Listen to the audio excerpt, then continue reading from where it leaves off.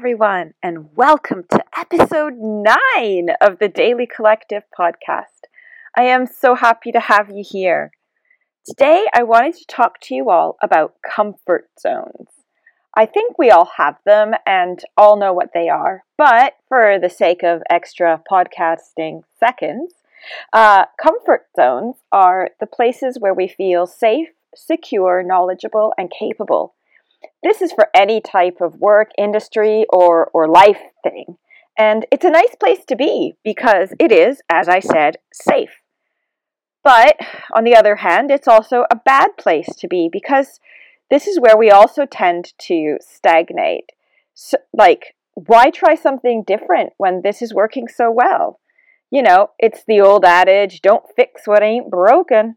Why go back to feeling nervous, scared, uncomfortable, and crappy when things are so nice the way they are?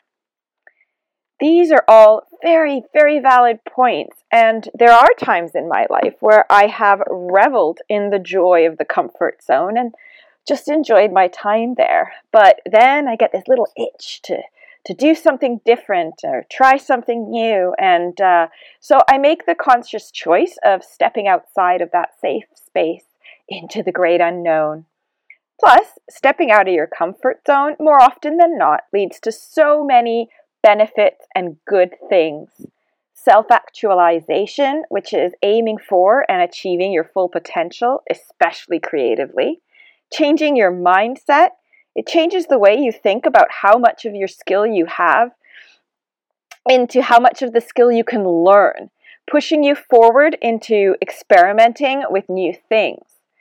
It helps you to handle change and adversity. Being faced with a challenge, failing, and then trying again and again helps make you stronger.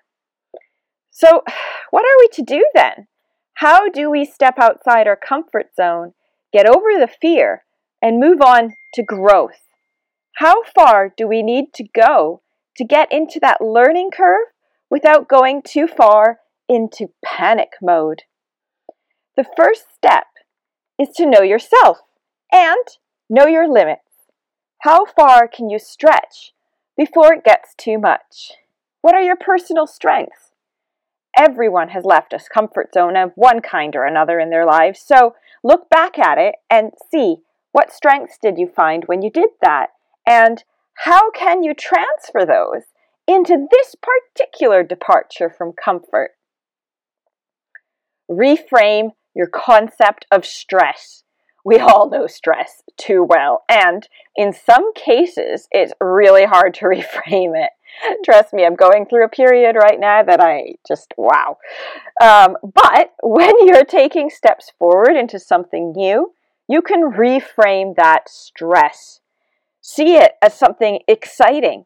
Get that adrenaline going and get excited about learning something new. Focus on that part instead of what you already know you know. But again, don't overdo it. Don't try doing it all at once, or you will have overwhelm. Trust me. You need to sit down and identify the areas of your creative art where you're more stagnant and focus on those. And then take those small steps, nice and slow. Start the research phase, then maybe start doing the practice, and then take it from there. And remember not to expect perfection right away, because the whole point of learning something new is, failing at it at first and kind of sucking at it, honestly. I remember the first time I tried to do studio photography, which I still don't enjoy doing, but it was still great to learn lots of things that I do still apply to my work today. I was terrified about the lights and the backdrops, all the tech talk that surrounded me, key lights and I don't even know, and triggers. Oh my gosh. It felt so overwhelming, and of course, I backed right out of doing it. I had taken a jump from my comfort zone straight into my panic zone because I was trying to do it all at once.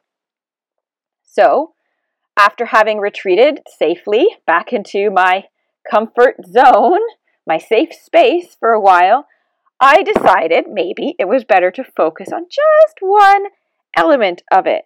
And I chose to work on light, which is probably the best thing that I could have worked on, because my posing still sucks and my backdrop choices aren't so great.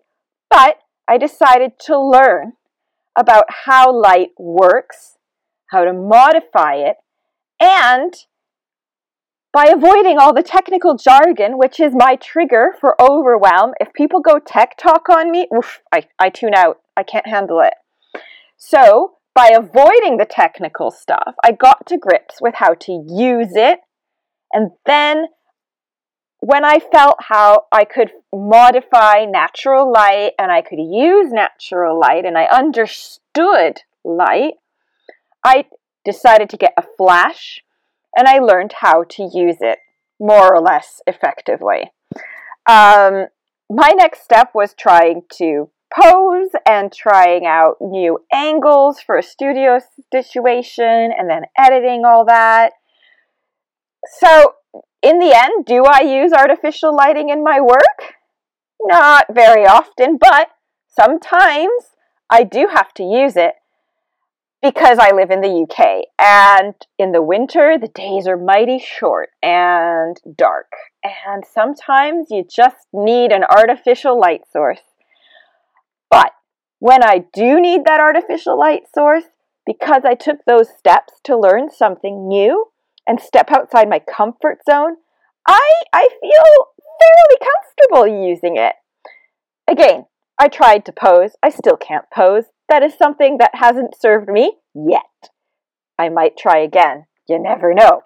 Watch this space.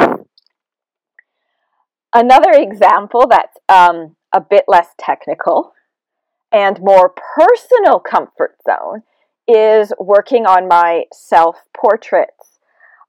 Anyone who has known me at all or followed my Instagram for a few years knows that I have grown up with a huge complex about the way I look.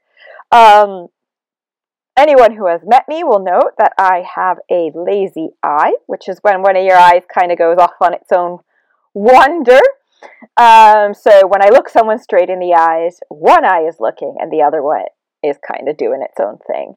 So this, of course, led to me being seriously bullied about it in elementary school, and that created a complex throughout my whole life. I would do my best to hide my eye. I would have the long fringe over the left side so that it would cover my eye. I never looked straight in photographs. But, you know, and I avoided being in front of the camera as much as possible because it really disturbed me. But when I had the children, I wanted so much to be in pictures with them. And so instead of avoiding them, like I always did, hiding behind the camera, I took tiny steps. I started with my body parts, my hands, my legs, my hair. Then I moved on to, you know, my face from the side. And then I would face forward, covering my eyes, or moving my head and shaking it so you couldn't see it, or closing my eyes. And nearly a year after I started taking portraits of myself, I looked at the camera, straight into it, with my eyes open. Whoop! Honestly, it was a long and slow process, but now I feel so much more comfortable looking at the camera, and I feel more comfortable just being out in the world and with my body. So, you know, it's really so important not only to do things from a technical perspective, creatively, and learn a new skill, but also to step out of your creative zone for yourself. I think probably the biggest thing that has helped me and shaped me and boosted my self-confidence and empowered me was the self-portrait work. And it was getting to the point where I could look at a camera straight on and say, this is me, it's who I am, and I'm not perfect, but neither is anyone else. So with that, and with all my beautiful personal anecdotes ringing in your ears, I'm going to ask you, have you ever stepped out of your comfort zone, creatively or personally speaking? How did you do it? And how did you feel once you had achieved your goal and learned something new or done something new? Feel free to share it in the Q&A box if you're on Spotify, or I would love to hear from you if you wanted to message me on Instagram or any other way that you wanted to get in touch with me or in the comments.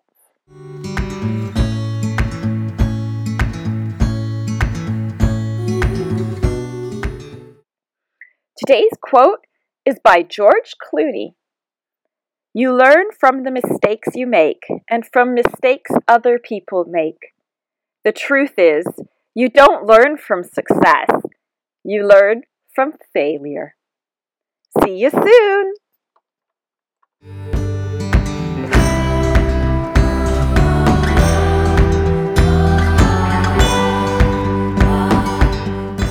Thank you for listening to the Daily Collective podcast.